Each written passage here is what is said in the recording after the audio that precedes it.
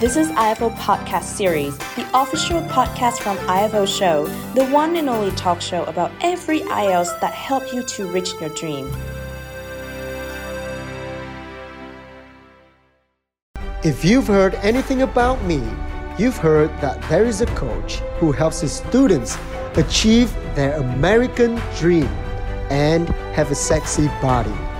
I am Eric TM, a US college admissions counselor and a master coach. Students come to me for 3 reasons: study abroad in the US, improve their English, and take their life to the next level. To succeed with me or any other great mentor, put your self-image and ego aside. Say yes to things you're uncomfortable with. Listen to opinions from experts and find the right expert, because when you follow a person's advice, you will have that person's life. Oh, it's Eric. Eric's your friend? Yeah, he is. I've met him a couple of years ago. Yeah, he and I go way back, but I'm not sure how to feel about seeing him after all these years. Okay, let's see. Eric, where are you? Eric! So we're back in the studio, and Michael, your good friend, is here. Absolutely. Michael and I were high school friends, right? He went to a different class. But then we had this idea that we wanted to build a football team. So we went around and we built a football team. The slogan was "Make it unreal." And now we've made it real, yeah? And now we made it real, and I'm so glad. You guys were friends for a long, long time. You know, Yeah. how is it like seeing each other again? And do you guys still respect each other as you did back in the day? Michael is a very special friend of mine. When he came up with that slogan for our football team, "Make it unreal," and that actually became a slogan of my life too. I want to do things that feel unreal. I'm melting there. Alright. Believe it or not, I actually spent hours last night reviewing the scripts over and over again. I felt sort of a little bit intimidated because I've witnessed, developed how much you have turned into such an influencer, and the work that you're doing is inspiring many young generations. I do like the fact that you'd like to influence people to love things instead of telling them to love things. Yep. How about you, Phoebe? You're a bit of an influencer yourself too. I don't know if I would call myself an influencer, because influencing is a long journey. If I can potentially influence people along the way, then that's going to be a blessing. For me, it's a lot of important things, you know, like as people, we're always trying to be better at something. You know, at certain points in time, we think we're really good at something. At other points, we think we're good at others. It's just, I think, very, very mind-blowing to be able to come back to Vietnam and discover how Vietnam has so many gems and how there's so much creativity and so much energy and passion in this country. And people like you guys are coming back to the country and working to grow this community. You know, this season and this episode's theme is comeback. Yeah. And I'm sure, you know, having talked to Michael, we know that you've had multiple renewals throughout the different years in your life. What are some of those renewal experiences that you've come across for yourself? I would say there are a few turning points in my life. The first turning point was when I got into the same school with this guy right here, the foreign language specialized school. It was the first time I was exposed to just so many activities and so much energy in the school. My second turning point was when I got to study abroad. Life abroad just took my life to a whole different level. You know, there's so much to say about that. And my third turning point was when I started helping people to study abroad and to take their life to the next level. And that's when I feel like I am myself the most, and I'm fulfilling my destiny. So speaking of fulfilling your destiny as someone who wants to help other people, what has sort of motivated you to become the person that you are today? What is your mission?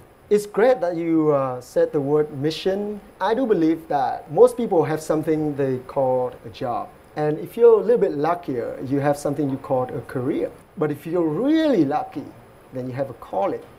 So for me, it's like a calling. And that calling came really when I just enjoyed my life. I knew that I had to do certain things and meet certain people. And I just wanted to share that same feeling with other people, you know. So sharing is loving basically for you? Yes. In life, I believe that in order to realize your calling, you have to do something that you're passionate about. You have to do something that you're very good at. And third, you have to do something that creates a lot of value for other people. So really the job I'm doing now is the intersection of those three things. A lot of people find you very inspirational, and I've heard that you managed to score a scholarship. How did you do this? Could you share with us some of your tips? First of all, you gotta really want it. And the people that really inspired me to go on this journey were my parents.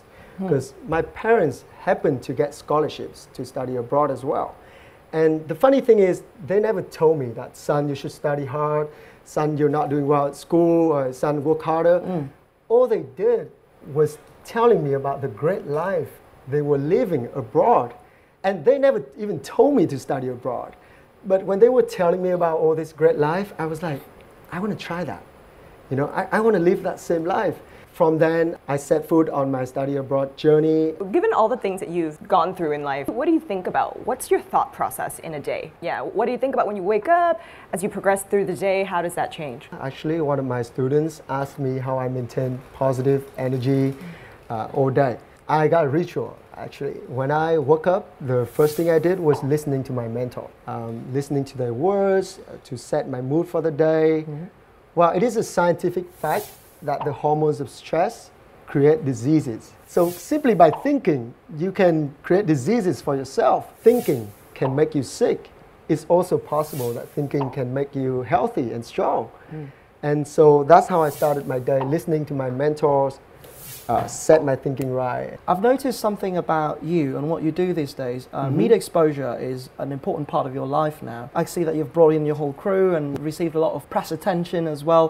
What does it mean to be famous, and how do you handle all of this attention? What's important is what you create. When I work with my students, the most meaningful moments for me is when they send me messages or when some of them send me videos saying how their life was touched and how their life was improved. And every time they do that, they push me a little bit harder so that I can give the attitude, the skill, and the knowledge to even more people. So it is my students who inspire me the most. So to all the students who have inspired you and the young generations that you've dealt with a lot of the time, what message would you like to send out to them? There are many messages, but if I could just pick one, and that is, if you love life, do not waste time. Yeah, we have one beautiful lady over there. Okay, let's see if what questions she has. So first of all, thank you very much, Eric, Michael and Phoebe, for your talk. It is very inspiring. So I have a question for Eric. You talk a lot about positive energy, but have you ever encountered a problem in your life? Thank you very much for that question. Of course, I have encountered so many problems in my life. The important thing for me to remind myself when I encounter a problem is that suffering really is just me obsessing about me.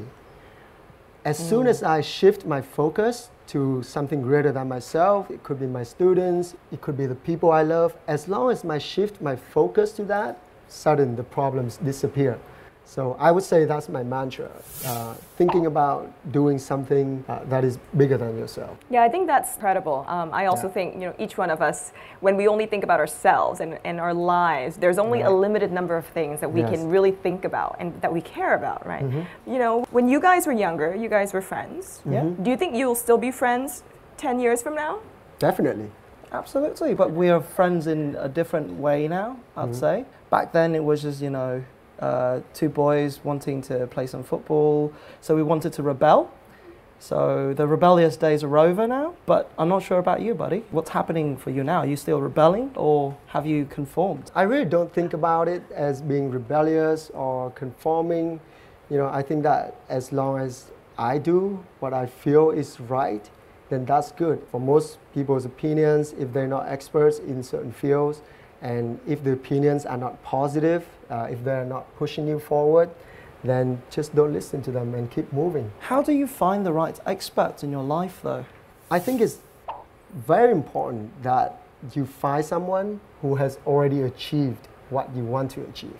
One of the things about when I think about you, and that I also think about when I look at Michael, is you guys are people that would probably be great to be in a relationship with, but also going to be really difficult to be in a relationship with, because you guys' standards are going to be super high, right? Do you have a lot of women chasing after you? I think a lot of people will be more interested in hearing about this guy, because I'm a done case. With a wife and a 3-year-old boss at home. You know, I really don't think about it that much, Phoebe, but you did mention high standard. That standard is not just in your relationships, but in your work and everything you do.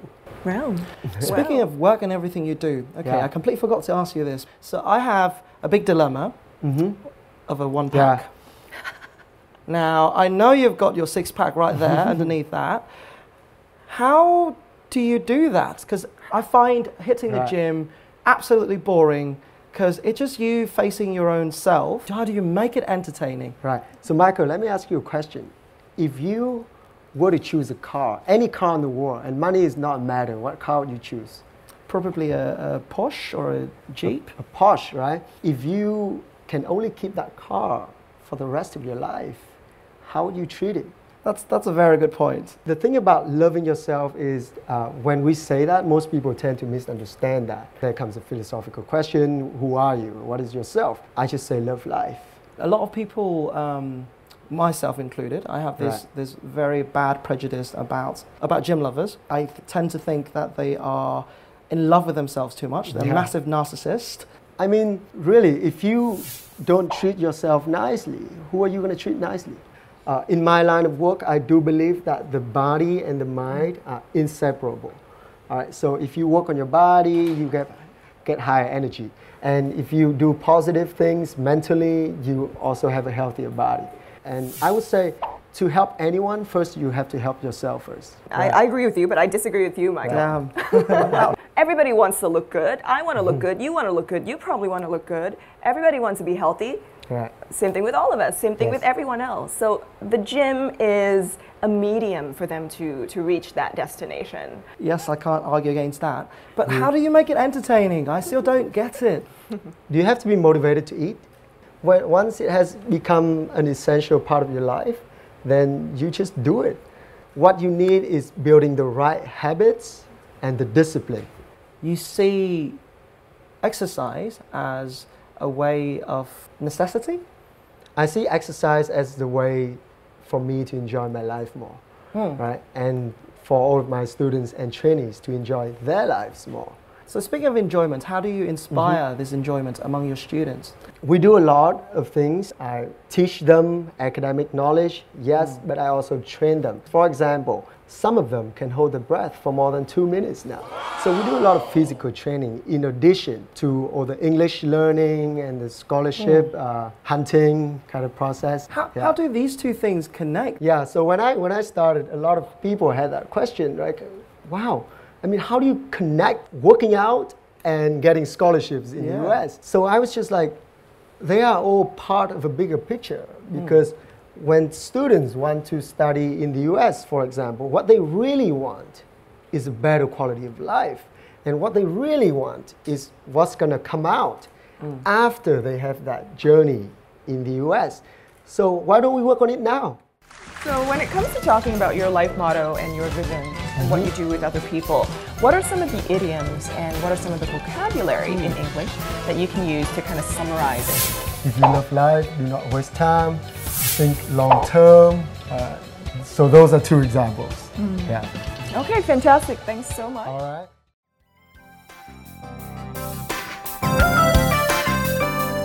This is IFO Podcast. You can follow IFO on Instagram, Facebook, YouTube, TikTok, or Twitter. If you haven't followed it yet, go to Spotify and follow. Thank you for listening.